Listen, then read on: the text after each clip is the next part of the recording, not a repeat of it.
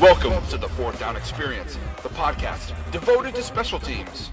Your host of the Fourth Down Experience, former pro free agent, 9-year professional kicking coach out of the Midwest, Coach Chris Hughesby. Alongside Coach Chris Hughesby is a former 2-time Arena Bowl champ, 9-year pro kicking coach, repping the South, Coach Brian Jackson.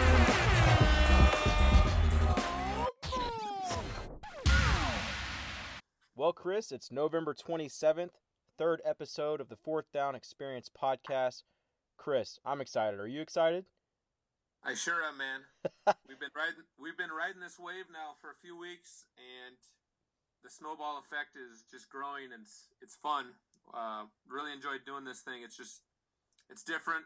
We're meeting new people, talking to new people, and just spreading the wealth of special teams. Yeah, on the last episode, we answered, I think, 8 guys from Instagram alone. We responded to them and answered all their questions. This episode is hot fire. I mean, we have an current NFL kicker that we're going to interview, and we're also going to talk about how high school specialists can leverage themselves on Twitter later on in the podcast. Chris, I'm excited. But first, let's kind of talk about our weekend and our holiday and all that. Sure, man. So, Brian, how was your last 7 days since we last talked? Well, I'll tell you this. The last 2 days, I've taken Corbin out on the stroller and ran around the neighborhood. I've ran 3.5 miles because I ate not good. Let's just say that. I ate a lot of food last week, and I really enjoyed some time with family here in South Alabama, and so I just really enjoyed that time. Had a couple trainings after that, and just back to the grind. How about you? It's been busy. Obviously, we had Thanksgiving. Got to spend some time with family. Weather's been good in Minnesota. We've been hitting the mid to upper 40s, and it feels like a heat wave to us. So we've had some outdoor trainings. Had a good session just the other day. We had 11 kids come, and really fun. And this point in the off season, we go back to the fundamentals, and we just try to retweak and fine-tune everything that kids just couldn't do over the season. So that was nice. Yeah. I think I mentioned last time we got a dog. Apple. And we've had her for about 2 weeks now, and it's been fun. Been an adjustment and trying to get this thing potty trained. But kind of like you with Corbin, we go out for a walk every morning. Still trying to get him potty trained. Yeah.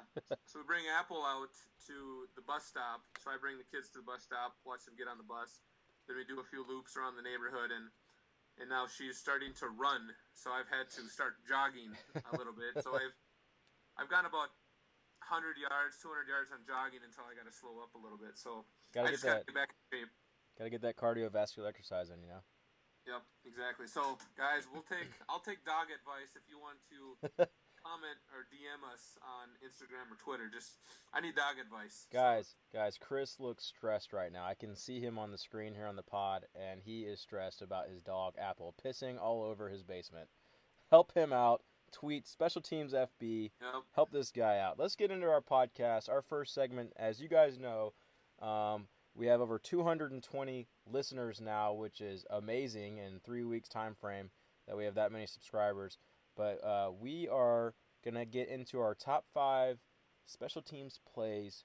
That's our first segment. However, some of the plays may not be necessarily like a highlight. It could be an important stat that we discuss or a debate. So we're going to go ahead and get in this. Chris is actually going to talk about number 5. Yes, sir. So our 5th discussion point, highlight video, that sort of thing, is we found a story about a long snapper, AJ Hantak from Eastern Illinois, about to be snapping in his 50th collegiate game, which is pretty amazing. That basically includes, your 12-week schedule, and then probably some postseason play right there. So that's pretty amazing. What division is Eastern Illinois?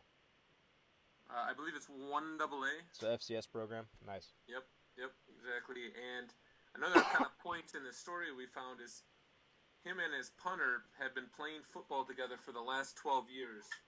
Yep. And so I think since middle school. So that's pretty sweet. I'd love that opportunity to be able to play with a friend for so many years. I didn't get a chance to do that in college, but I think that'd be fun to do for sure. Dude, this snapper is 6'4", 240 pounds. It's a big boy, man. That's a prototypical snapper there, man. He looks pretty fit too. Yep, exactly. Cool. Well, hey, congrats to you, AJ. That's awesome. 50 games. That's awesome. Yeah, I played FBS at Ball State, and I played all 46 games. So just doing the numbers for an FCS program, you're killing it. Congrats to you, and best of luck to you if you decide to go after the pro free agent market after this. Cool. All right, so we'll go on to number 4. Number 4, this made headlines. It's pretty cool seeing kicking stuff go viral literally every weekend. And this was the Chargers backup kicker, which is basically the Chargers punter. Nick Novak suffered a back injury. Some debated that it was a potential groin injury. Just FYI, sometimes those two can be connected depending on what's going on. But Drew Kaiser, I think that's pronounced correctly. Is it Kaiser? I believe so. He had to relieve Novak, and he was warming up on the kicking net, and it's pretty cool seeing the cameraman just zooming in on warm-up kicks on the net, even though it wasn't like it was a game winner or anything. They just wanted to say, hey, the punter's having to warm up. And he completely whiffs the net and kicks the ball into the stands, Chris. Yeah, obviously not necessarily a pretty moment for Drew, but I think most kickers have done something like this at least once in their life. I've witnessed it twice. I've witnessed high school kickers doing it twice, like on the field as their kicking coach. And it is awesome/embarrassing at the same time. Yeah, I think I've done it once. The stressful part for kickers and punters using a kicking net is trying to find that proper depth away from the net, because as a punter, you don't want to swing up your leg and have your cleat catch the net. And so kickers, it's often very stressful as well. We literally could do a funny skit on our Instagram about the kicking net. Maybe even throw a little OBJ in there and throw some love to the kicking net. Yeah. But Drew Kaiser completely whiffed. His form looked pretty dang nice for a punter that's trying to kick. I mean, he got really good extension, just completely shanked it and hit it a little wide right, which is what he did in the games. He missed. But, that's just a tough subject. His job is to punt, and he did the best he could to try to make those extra points. On that subject, who do you think that the Chargers are going to bring in to kick now? I don't know. There's a lot of good free agents out there. I mean, there's always a surplus. Who's in California right now, right? Jason Myers. Yeah, he'd be a great guy to bring in. That guy is a good leg, got a big leg, and so that would be great to see him. Yeah. Get involved, or any team. He deserves it. We should check the transactions wire in the next couple of days. I feel for Nick Novak though. He's a great guy, man, and he did really well last year for the Texans, and I hope he heals quickly, and I hope he gets back on our roster soon. All right, let's move to number 3. I think Chris, you got this one. Yeah. So the nice thing here, what's fun about this point in the NFL season is obviously watching the polls for the Pro Bowl, and who's going to make the All-Star game and that sort of thing, and so. I found an article talking about the specialists that are leading in the Pro Bowl votings, and so just wanted to highlight that. So on the AFC side, kicker Stephen Gostkowski, say it wrong here. Yep. Leading the polls for AFC kickers. I don't think he's leading. I think Greg Zuerlein is leading. Oh, you're right. Yeah. So Stephen is leading for the AFC, and then Greg Zuerlein is leading for the NFC with 57,000 votes. Gotcha. Which is great. And on the punting side, everybody's favorite Marquette King with the Oakland Raiders on the AFC side with 52,000 votes. And then Johnny Hecker, very talented punter with the Los Angeles Rams at 30,000. So just got to give a little love to those specialists here. But at the moment, those guys are leading all the categories. And it'll be interesting to see how it plays out over the next few weeks. That's pretty sweet that 57,000 people voted for a kicker. Yeah, I agree. And even 52,000 voted for a punter. But I'm not surprised about that. By those names, those are fantastic specialists, and man, talk about getting that award. That would be awesome. Yep. All right, so transferring to number 2, Sam Cook, I think this is 2 weeks in a row that he's made our top 5, and we're a little NFL heavy lately, but these are just interesting topics. This is a fake punt. What I love here that Sam Cook does for the Ravens is he catches the ball, he's pretending to punt, he takes his jab, takes a little step out to the right, and then he does a toss-back throw about 25 yards. It's actually a 22-yard gain to the left, right to Chris Moore for a 22-yard gain and a first down. What a throw. Yeah. This is amazing. I mean, this is a punter's dream. Everybody wants to throw fake, and it's amazing if you check out the video. And we will post the link on our Twitter account,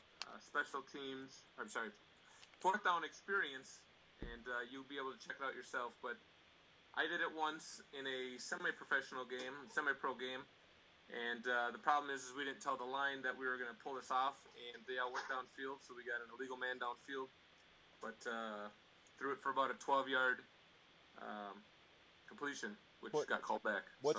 What's kind of ballsy about this is they're on the 43-yard line, about to pooch punt it inside the 10-yard line. They're like in the other team's territory.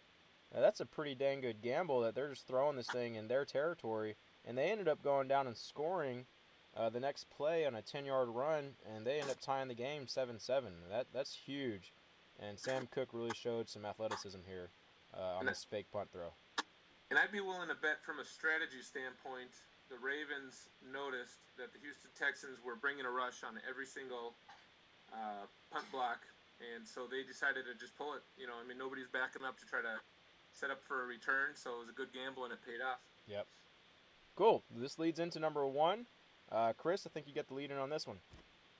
So, the everlasting, long-debated topic of icing the kicker. So, if you guys watched the Sunday night football game, the Steelers versus the Packers, Chris Boswell of the Steelers got iced, and of course then ends up making the field goal. And we'll talk about this here in a second here about Heinz Field and things like that. But the topic of icing the kicker, good, bad, indifferent, does it make a difference? Brian, what are your thoughts? Well, this is such a really good debate. Such a topic that a lot of kickers, coaches, specialists love to talk about. And I've been in this experience in the college level at Ball State, as well as playing arena ball. It's a little different in arena ball because you have to kick it between 9-foot posts, and just the rush is different. Snapper holder is different. I'm not trying to make an excuse. It's just different. But I prefer getting the timeout because you have a little more time to relax. You kind of get a chip on your shoulder because then now it's almost like mentally you think that the crowd or the other coach is in your head. So if you're mentally tough, if you have confidence, I feel like it almost gives you a couple things. One, it gives you some time to relax, get another dry swing or 2 in there. 2, it kind of gives you a little bit of a chip on your shoulder with confidence to make you almost feel like, all right, that's cool. That's how they want to think. I'm good. I'm relaxed. I'm going to get another little swing here, have a nice little talk with my holder. Maybe the head coach, say something to him. I'm going to go and knock this thing through. So I actually prefer the timeout. In hindsight, not even in hindsight, if they don't call the timeout, me personally, I'm in the moment, Chris. So like when I'm going to kick, I'm not sitting there thinking, this is just me. I don't know other kickers, but when I was playing arena leagues, arena ball for 9 years, and I got this done to me 4 or 5 times, I'm not sitting there thinking, I wonder when the coach is going to ice me. You know what I'm saying? Mm-hmm. I'm not thinking that. I'm thinking about, I'm going to make this kick. I need to make this kick. And then when the ice comes, then it's like, oh, all right, now I'm going to go through my routine. I don't know. What are your thoughts? I like it. It's been obviously a heated debate over the last 10 years. When I played high school football, that was kind of the last time I really kicked. And I got iced in the first round of the playoff game. And then I ended up making the kick and advancing our team to the second round. So I went through it, but yeah, most kickers, if they're well trained, they're in their zone, and doesn't faze them. And now most coaches tell the kicker, if they call timeout, just complete the snap and the kick, and you get that practice rep. So, although I thought I heard once they tried to make that a penalty to do that, so I guess I don't quite remember the ruling on that, but I know it doesn't hurt to just try to get that extra rep in. Yes, all the time. just spinning off on what you just said, kickers out there, punters that are holding, or holders that may be holding, that are listening, snappers that are listening, tell your kicker to go ahead and kick that thing. So if the ball snapped, holder, if you're putting the ball down, and there's the timeout call, there's the ice, go ahead and kick that thing. Just get your foot on the ball, see if the wind does anything. Just like Chris said, just go ahead and get that rep in. That always seems to help as well. Yep. Yeah, Cool. So I think now, since it's been that heated discussion for a while, it doesn't hurt, and the thing about, from a coach's perspective, then they have this mindset, if you're on the opposing side of that kick, what do they have to lose? They don't want that what if I didn't ice him type of thing and he happens to still make it. What if I would have iced him and he would have missed it? So coaches almost have to do it nowadays, just to take that chance on icing that guy, even though it's for the kicker's benefit 99 times out of 100, it seems like. Yeah, so, Boswell gets iced, and then he crushes this 53-yard field goal to win it for the Steelers over the Packers. I mean, Sunday Night Football, huge stage, big kick, at a hard field to kick at. So, Brian, I was just remembering here, as we were discussing this and prepping for this, didn't you tell me you kicked once at Heinz Field in college? Hey, dude. Nice, man. Appreciate that. Yeah, so when I was 18 years old, going on 19, I got to kick on that field for Ball State as a true freshman.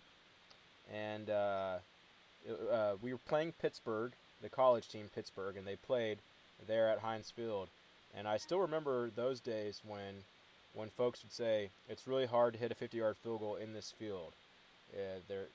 The longest record, I think, was like a 51 or 52-yarder at the time. I want to say this kick that Boswell hit is the fourth longest field goal in franchise history, and it's tied for the longest field goal ever kicked at that field. So think about it. There's guys that have made 58-yarders, 60-yarders, 63-yarders at different venues. The longest kick at Heinz Field is only 53 yards. And that's incredible. That's crazy. And it's weird saying only, but that's what we're in this day and age. 53 yards is like 35-yarders these days. I mean, now It's like at the NFL level, you're expected to be able to make a 60-yard field goal, unfortunately. But, I mean, it is what it is. Guys are advancing. Guys are getting better. So, but I will be honest with you guys. My experience at Heinz Field, it looks far away. When you're kicking from like a 47, 48-yard field goal to the goalpost, it looks a far ways away. So there's also the wind factor, the weather there. It's a big stadium. It's wide open. Just from my personal experience, the one time I got to kick there, for some reason, the mental side of it can mess with you. Now, there's kickers that have ice in their veins, and the visuals don't mess with them, potentially, and they can just knock them through. And it's not like Boswell crushed it, but it's not like he barely made it. He still had like 4 or 5 yards in that thing. So, yeah. But that was a big kick, and that was our number one play for our top 5 special teams plays in our first segment. Yep. Well, great. So we are excited here to lead you into our next interview. We have current NFL kicker Will Lutz with the New Orleans Saints. We're about to give him a call here to interview him, and what we want to do is we want to dig deep into what it's like for him to be a kicker. He's been in the league for about 2 years now. Went the route of playing college football at Georgia State, so not necessarily the biggest school out there, but that's another discussion point really is does it matter, at the size of the college that you go to if you got the leg?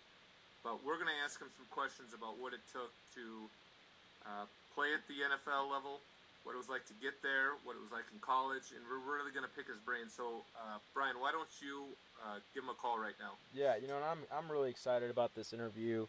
I've known Lutz for a little over 4 years. I think we contacted through social media during his college days, and we did a training session together in Tuscaloosa, and we hit it off.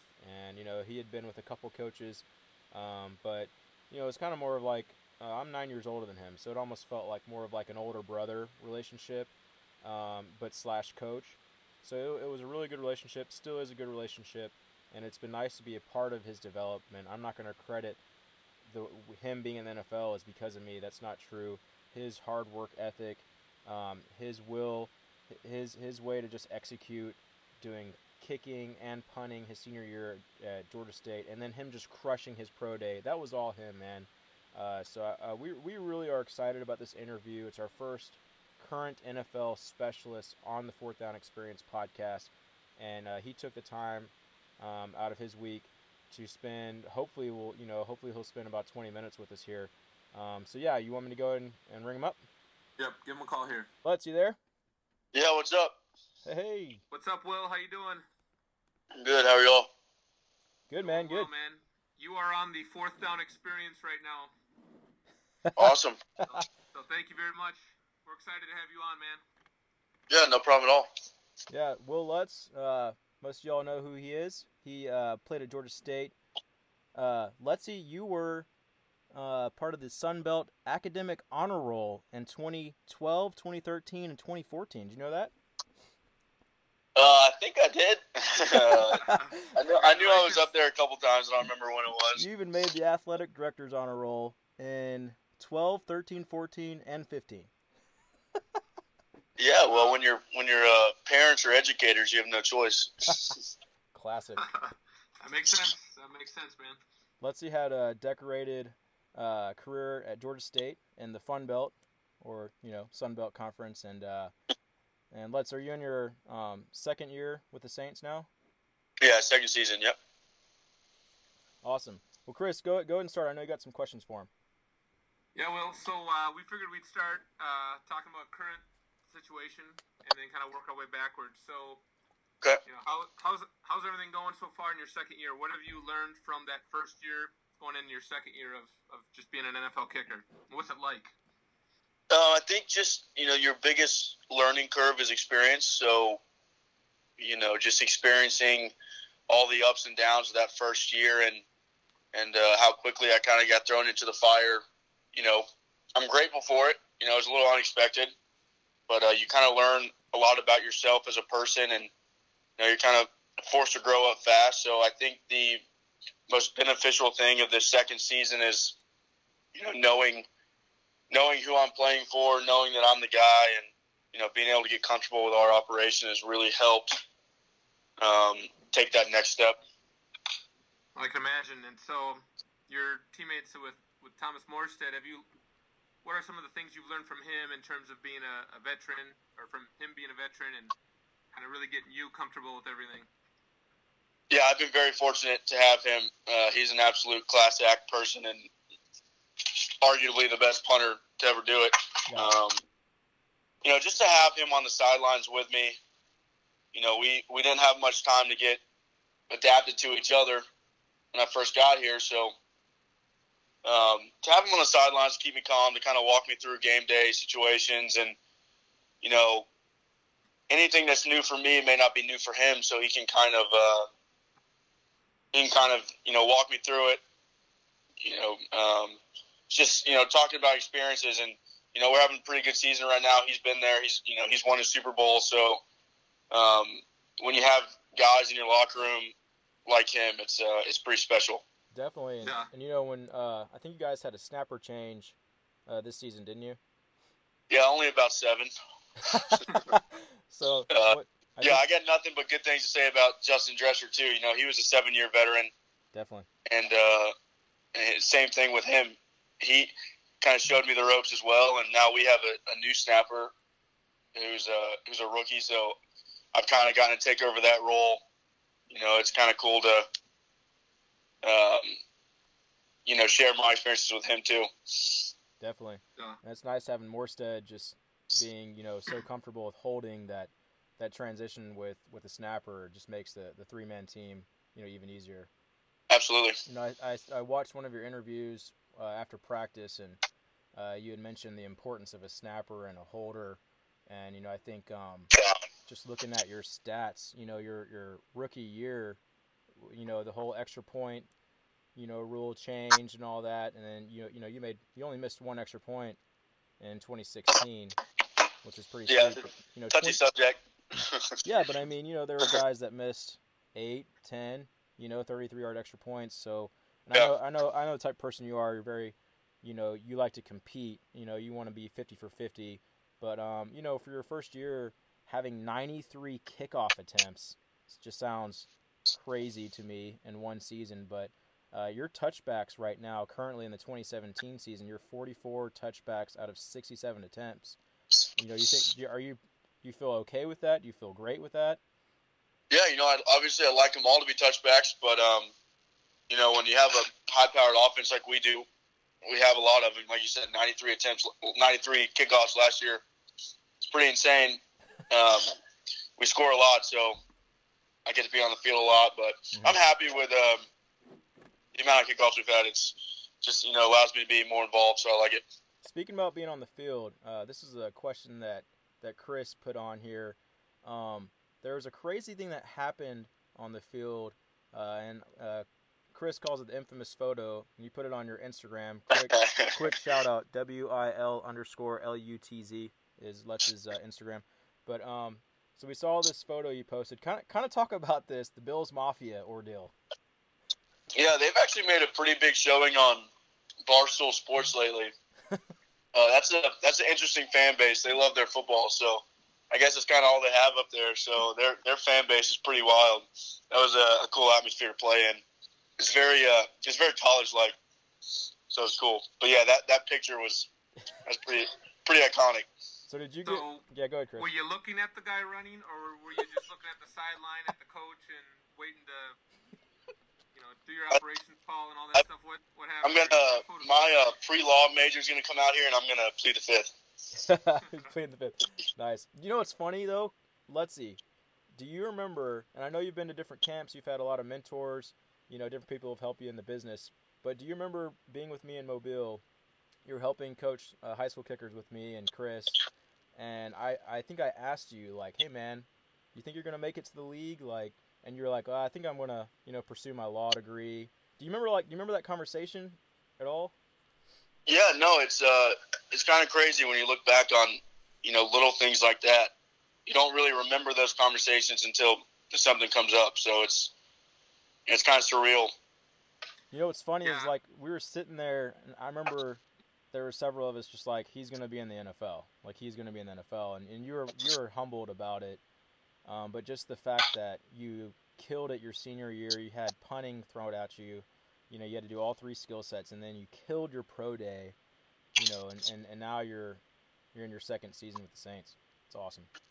Yeah, it's a pretty wild journey. It's pretty awesome. Yeah. So what has changed from your free agent training days to now? Like, what's typical NFL practice like for you? I wouldn't say much has changed because you're still competing to keep your job every day. Just like, free agency, you're competing to earn a job. Now I'm just competing to keep it. You're competing with everybody on the streets. So not much has changed in that aspect. Every day is a work day, so it's a business approach. But normal day is pretty simple. I only kick with the team on Wednesdays and Thursdays as a unit, but we're out there every day. Yeah, Mondays are just lifting and meetings. Tuesday is NFL-wide off day. We're all off. And then Wednesday, Thursday is full practices. It's we go in, we have meetings at 9 a.m. We kind of hang around a little bit, play a little ping pong, play a little FIFA. I've gotten pretty good. And then, practice is about 12 o'clock every day. Last 2 hours, we have a post-practice meeting, and then we head home. So it's a pretty standard day. It's the same schedule throughout the whole year. What's the rep count like? How would you compare the rep count now versus the college days? The difference is you learn how to control it. It's a long season. In college, you just want to kick. The season's a little shorter. So I think you just kind of learn to keep your reps as low as possible while getting the work you need. So, I'd say I get loose about 20 minutes before field goal period. I'll probably hit 15 total in that time frame, and then we hit 7 to 8 as a team and shut it down. Nice. Hey, Lutz, we had this is our third episode on the Fourth Down Experience podcast, and we're getting about 80 to 90 views per podcast. We're getting close to the Pat McAfee show. We're almost at 1 million. Just keep working. You got to start somewhere. And so last week we had Tom Feely on here, and I think you may know who he is. But he had a quote, and I was just curious about your thoughts on this quote. He said that kickoffs earn you the job, but field goals keep you the job. Do you think there's some validity to that? I think obviously points are a premium in this league. So if you can do your job and, you know, putting points on the board for your team, that's definitely the most important. But you got to realize with these elite returners we have these days, you know, kickoffs have become more important to be able to put out the end zone. Even with this rule change, I think we've had a couple big returns, unfortunately, up on us. The returners get better and better every year. So I think kickoffs have become more and more important over the couple of years. But yeah, field goals are definitely a premium. And it's just nice to be in the percentile you're at right now on kickoffs, hitting touchbacks. There's a cool question that Chris has here before he goes into another one, and I was just curious about this. Getting to meet other specialists, kickers, punters, snappers before the game, maybe post game. Talk about that. Maybe even talk about who you're most excited to get to see, etc. Yeah, no, you create a pretty good bond with these guys that you play against. You know, we all have such high respect for each other. You play divisional teams twice a year, every year. So, regardless of the rivalry, become close with those guys. And it's kind of cool to be able to reach out, receive a text, send a text. You kind of join. It's a little bit of a family feeling. But, you definitely look forward most to meeting those older guys who've been, the top of the league for their whole career. I was fortunate enough to play with Justin Tucker for a couple months, and then while I was in Baltimore, I got to meet Vinatieri. We played them in preseason.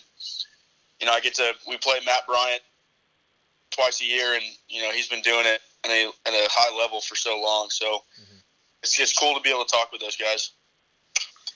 That's great. So, any kicking idols you had growing up? Everybody has a kicking idol as they're going through their kicking career. Who did you look up to?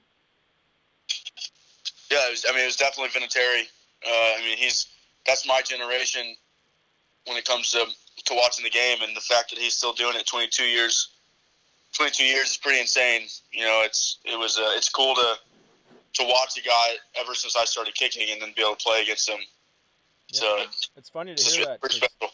It's funny to hear that because the 14 to 17-year-olds right now, I did an Instagram post recently, and just some people have never even heard of Vinatieri, a lot of these young teens, and I'm like, so it was kind of neat to hear you say who your particular idol was.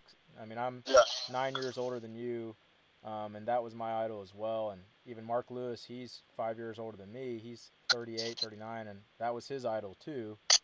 Been around for so long. These. Mine was Gary Anderson. That'll date me a little bit. Yeah. There you go. I know we got a couple more minutes left here with you, Will. But so far, and I know this is your second year, but you've done a lot of great things, man.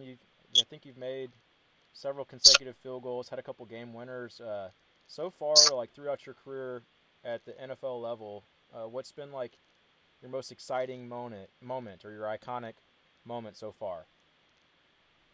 Yeah, well, obviously, my first game ever was pretty wild. Just, the way it went down was crazy, but just to have that first experience is tough to beat. But I would say this past week against the Redskins, 2 weeks ago, just the highs and lows of that game kind of really, really showed me what the NFL is about, how every point matters. And, you hit four, I think we hit 4 field goals that game, ranging from 53 to 28 or something like that.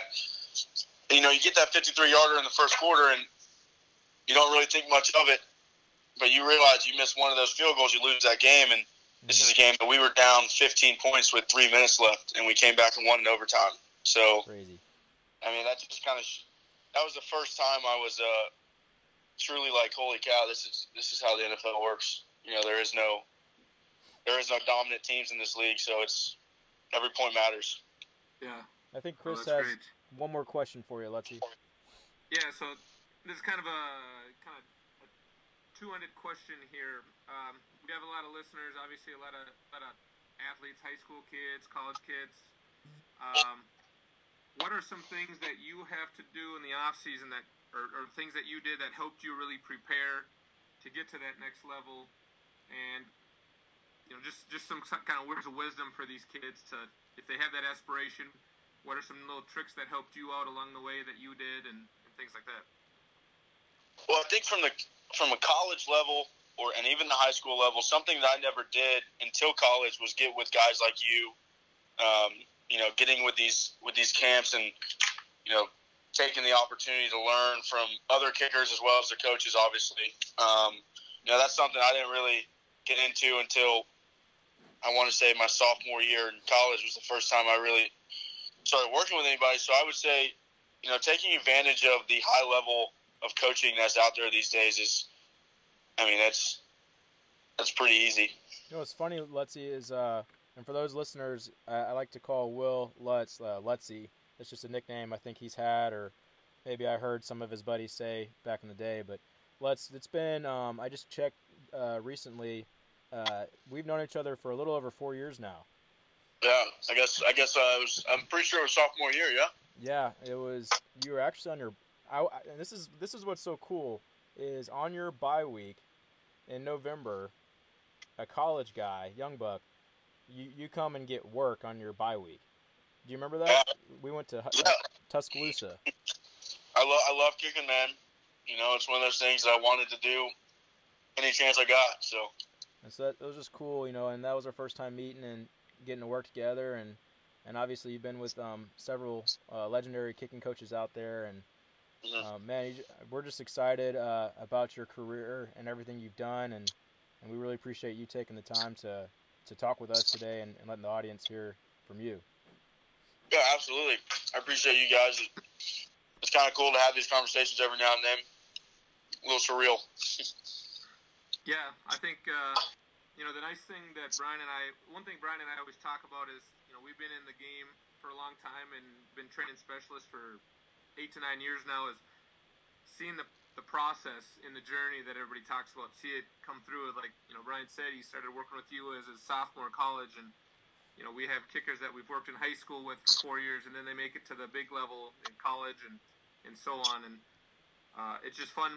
For me, it was fun to get to know you, obviously, in the college years, and I think a lot of the coaches that staff those types of camps could see you had the leg to make it, and pretty sweet to see you actually make it there. And, so I've enjoyed getting to know you over the years as well. And obviously the chance to see you kick when you came up to play the Vikings, that was pretty cool too. So see you in person and do your thing. Yeah, absolutely. I'm sure that's the best part of your guys' job, being able to see everybody succeed. Will, what do you love most about Who Dat, the nation, Saints Nation? Oh man, this city's amazing.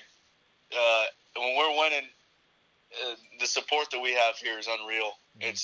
It's Saints football or nothing. So you go to these towns and there's fan bases all over, but here it's only us, and there's no other fan base. So it's pretty special. That's awesome. So I got a question for you. I'm a Drew Brees fan. I always have been, except for when they beat the Vikings in the NFC Championship. Of course.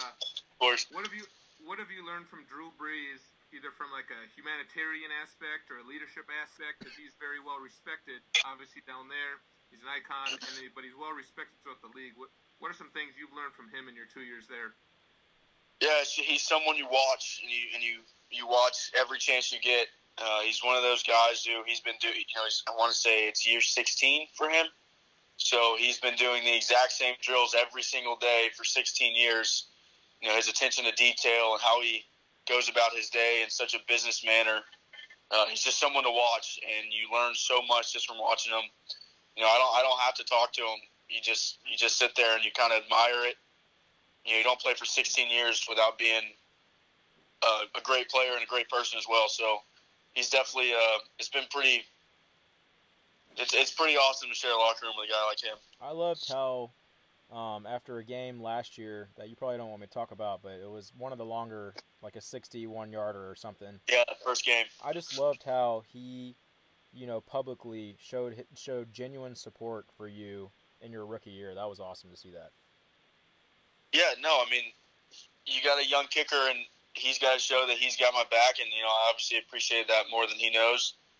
He's a genuine person. He's an unreal leader, and there's a reason he's been playing as long as he has.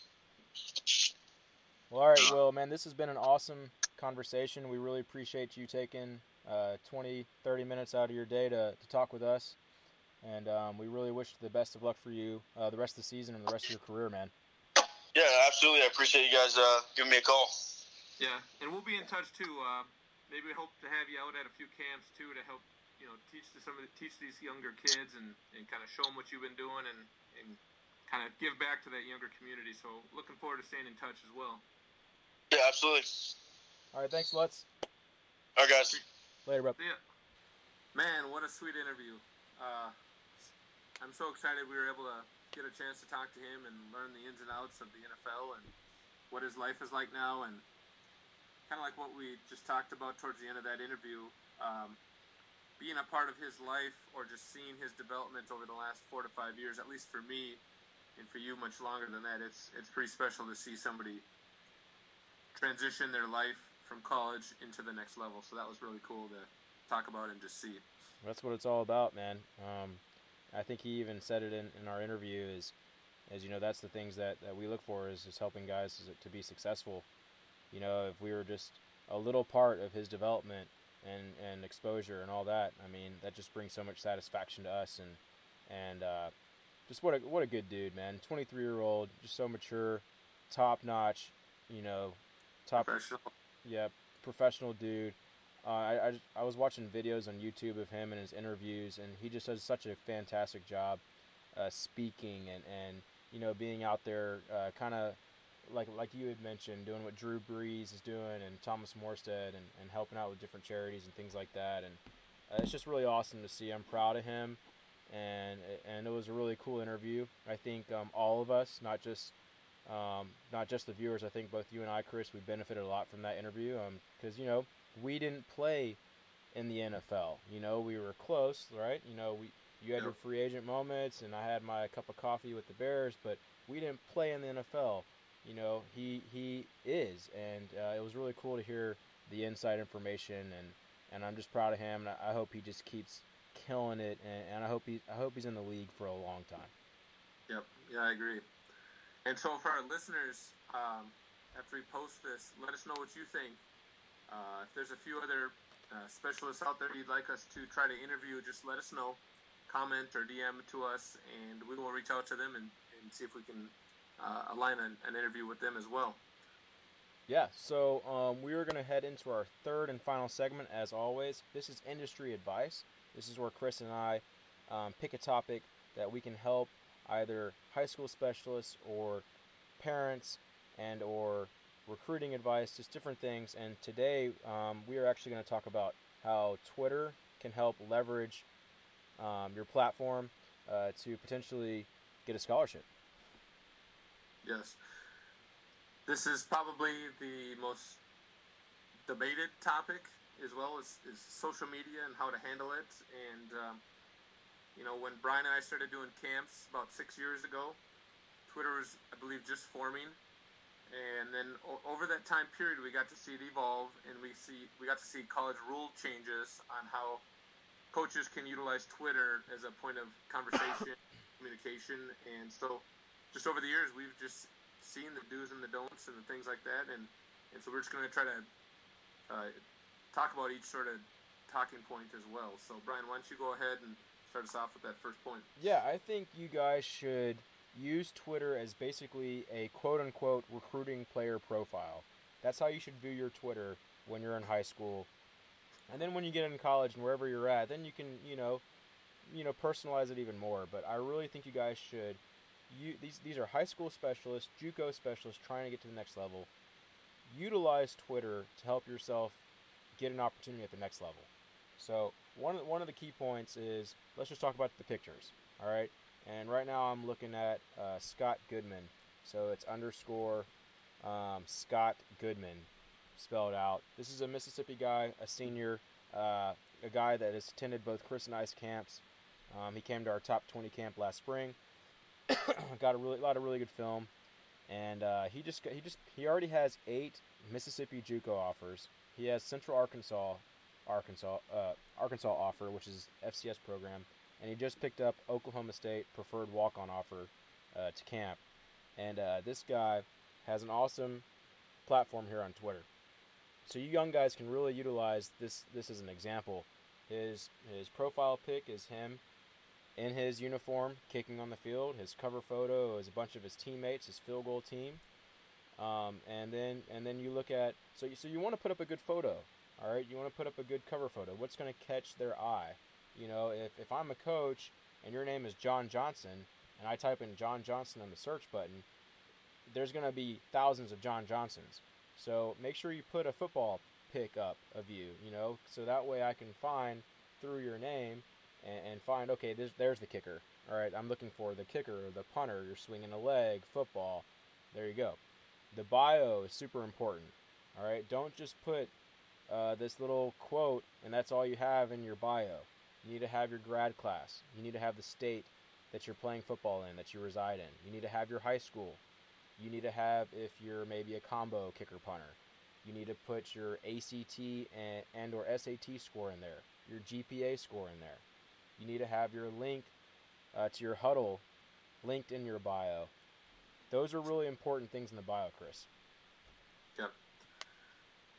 The other thing you should do, guys, and this should be something that you change up frequently, is pinning your tweets.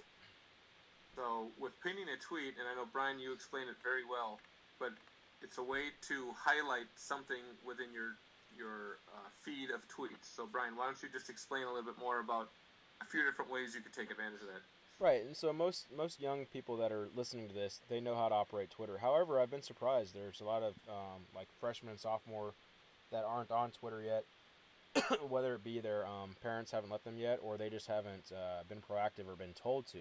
I would, if your parents are against it, maybe just let them know, like, hey, I just want to use this as a recruiting platform. You guys can have the username, password, whatever. That's how I would talk to your parents about it. Parents that are listening, just understand that this is like free access to college coaches. There are thousands of college coaches on Twitter. I mean, the way Chris and I interact and make our networking and our contact is through Twitter. We'll follow hundreds of college coaches on Twitter. We might get 20 follow backs, and then we message them. Say, hey, coach, see you're at this program. Just want you to know we're in this area of the States, running trainings and camps, and we'd love to be able to send our specialists to your school one day. Maybe check out these guys. That happens all the time. So what I would suggest you guys do is before you start pinning tweets is go follow college coaches. You usually can go to Google, search the college football team.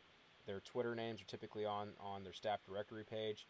Follow them. You can go to Chris's Twitter, Special Teams FB, and mine, Team Jackson Kick. Go through the people that we follow. Find the college coaches. It usually is in their bio. Outside linebackers coach for Nebraska. You know, Southern Miss Special Teams coordinator. Follow those coaches and then tweet at them and then pin your tweets. Like Chris said, pin your tweets. So I tweet out a video, says 3 45-yarders in a row. All right, and it's a video of you, a 2-minute video of you kicking 3 45-yard bombs. Then at the top right part of the tweet, there's a little drop-down arrow. Click on that, whether it's on your mobile device or your Mac or your computer, and then there's literally a button that says pin tweet. You hit pin tweet, and that will stay at the top of your timeline. So when you're tweeting throughout your day, the top of your timeline will be your pin tweet. So when you go follow 200 coaches, and let's say you get 20 follow backs, the first thing they're going to see is your pin tweet. Yep.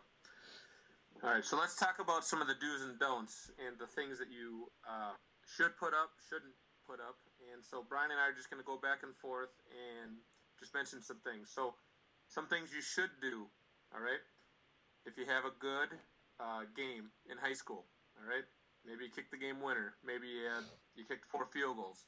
It's okay to brag a little bit because you got to put yourself out there a little bit, you know. So go ahead and mention that in your Twitter feed. You know, our team played great. I kicked 3 field goals. Game 1, total team effort. You know, things like that. Brian. Yeah. One thing is, I think Chris may have alluded to it. Sorry about the cough, guys.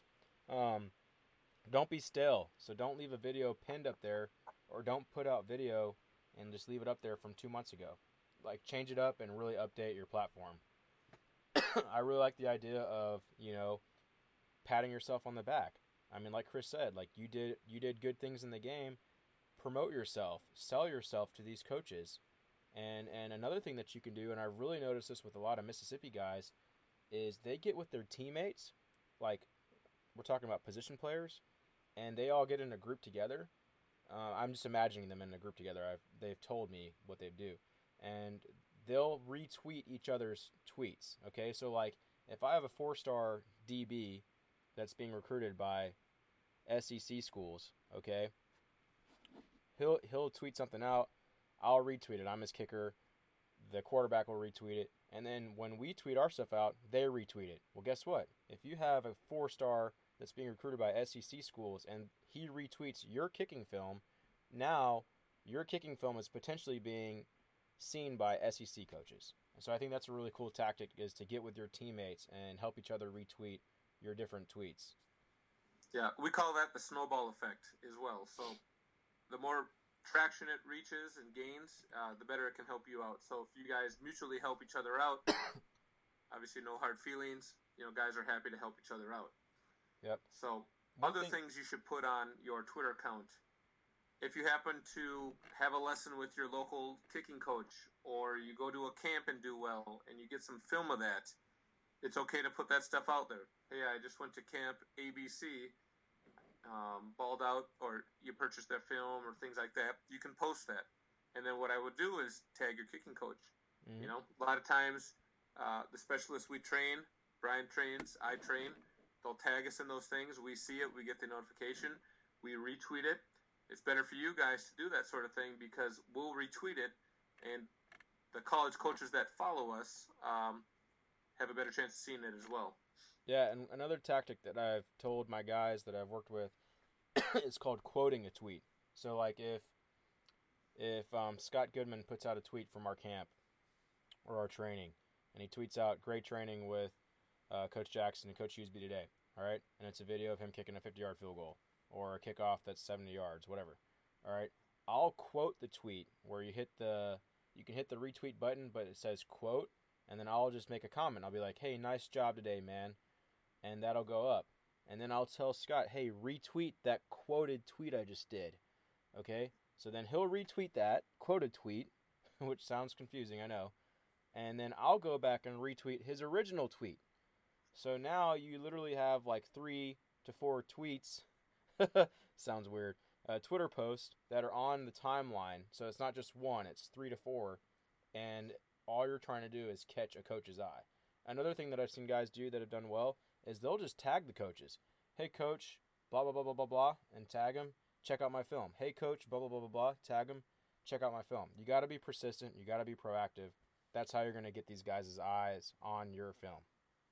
Yep, exactly. And that'll kind of lead us into a future topic we will talk about is the do's and don'ts of creating a highlight film. So we'll talk about that at a future podcast. So just make sure you're subscribing on iTunes to the Fourth Down Experience, and you'll get first notification right away when those go live. But we will discuss those types of topics here shortly. Yep. Yeah, and guys, follow us on Instagram and Twitter, Fourth Down Experience. It's easy. Interact with us. Guys, we're going to post some of this stuff tomorrow. We're going to post about the podcast. Comment and ask questions, and we will answer them on the next podcast. We want you to engage with us. Ask us questions. This is what this podcast is about, is helping you all. Yep. So a few things, guys. Now we're just going to talk about college coaches and how to interact with them, all right? I believe Twitter is one of the few platforms where coaches can interact with you 365 days out of the year. Is that right, Brian? Yeah. Yep. So you want to figure out a tactful way to talk to them. Like Brian said earlier, you want to follow them. Hopefully they follow you back. If you feel comfortable, tag them in a tweet. Say, "Hey, coach, interested in your school. Here's my highlight film." Tag them. Hopefully they see it, and that hopefully snowballs. All right? So those are some good things to do. I'd encourage you guys to follow the Team Jackson Kick Twitter handle or Special Teams FB Twitter handle and check out the coaches that we follow, and that'll give you the opportunity to hopefully find a few leads out there for you as well. Yep. we haven't really talked about any don'ts yet. So, Brian, what are a few things that you shouldn't do on social media or at least Twitter? Yeah, and we'll finish the pod on this, guys. Just don't put bad content out there, guys. If you're retweeting something that's immoral or something that your parents wouldn't approve of you doing, don't do it. Literally, you could retweet something that is just negative, like really, really negative or bad, or I could use other words, but you guys get it. If you retweet that, it's reflecting your character. Therefore, a college coach may say, hey, I know what this kid is, and he's retweeting this, so this is what he likes, and that's not going to be a part of our program, so we're not going to recruit him. This has happened to so many people that have lost their scholarship opportunities. So don't retweet or put bad content out there, guys. Display good character on your social media platforms. Yep. Watch it who you follow, and then obviously don't like a tweet that maybe is a touchy subject or something like Brian said is immoral or just something that your parents wouldn't be proud of. Just avoid liking it, even though it might be funny or whatever it is. Just avoid that because it does show up in your feed. So, so just be careful about that sort of thing. We want what's best for everybody out there, and we just hope that all of this can benefit you in the long run as well. Yeah. Hey, and we got a camp coming up in less than 2 weeks, December 9th and 10th. We're going to be in Petal, Mississippi. It's basically next to Hattiesburg. And we talk about that in person. We actually show people's profiles. And if that's not close to you, we're going to be in a lot of different areas in the off season, and we'd love to see you at our camp. So just stay in touch with us, attend our camps, and we also got a college pro free agent camp coming up as well. So just stay in touch with us, and don't hesitate to comment on our social platforms or reach out to us. We'll help you in any way we can. Yep. If any of these discussion points, guys, spurns other questions, like Brian said earlier, DM us. Tweet at us, and we'll cover them in the next podcast. And in all of our camps that Brian and I do together, we often have a recruiting discussion. Yep. So we talk about many more topics than this, and so just make sure if that's something you really want to learn about and learn from, hit us up, and we will let you know about the camps near you, and how to get there and sign up and things like that. Guys, make sure to subscribe to us on iTunes. All right, if you're on SoundCloud, find us there, Fourth Down Experience. It's super simple. It notifies you, gives you notification when our stuff goes out. Follow us on social media, Fourth Down Experience, Instagram, Twitter, Facebook. Special Teams FB. For Chris, Team Jackson Kick. For me, we really enjoyed it. Thank you so much, Lutzy, for joining us today, and we cannot wait to keep this train moving, Chris. Yeah. Hey, guys, we want to appreciate you for the follows, the listens. Our goal for this podcast, guys, we haven't quite hit the 100 listener mark in 1 week, and we would love your help. So when we post out the link for the podcast, retweet it out there, share it with your friends, because there is some valuable content on this thing, and share it with your friends. But we would love to break 100 listeners in 1 week. So please help us out, and we're excited for everything you guys have done for us so far. Thank you for listening to the Fourth Down Experience. Be sure to subscribe on iTunes. Follow us on Facebook, Twitter, and Instagram at Fourth Down Experience.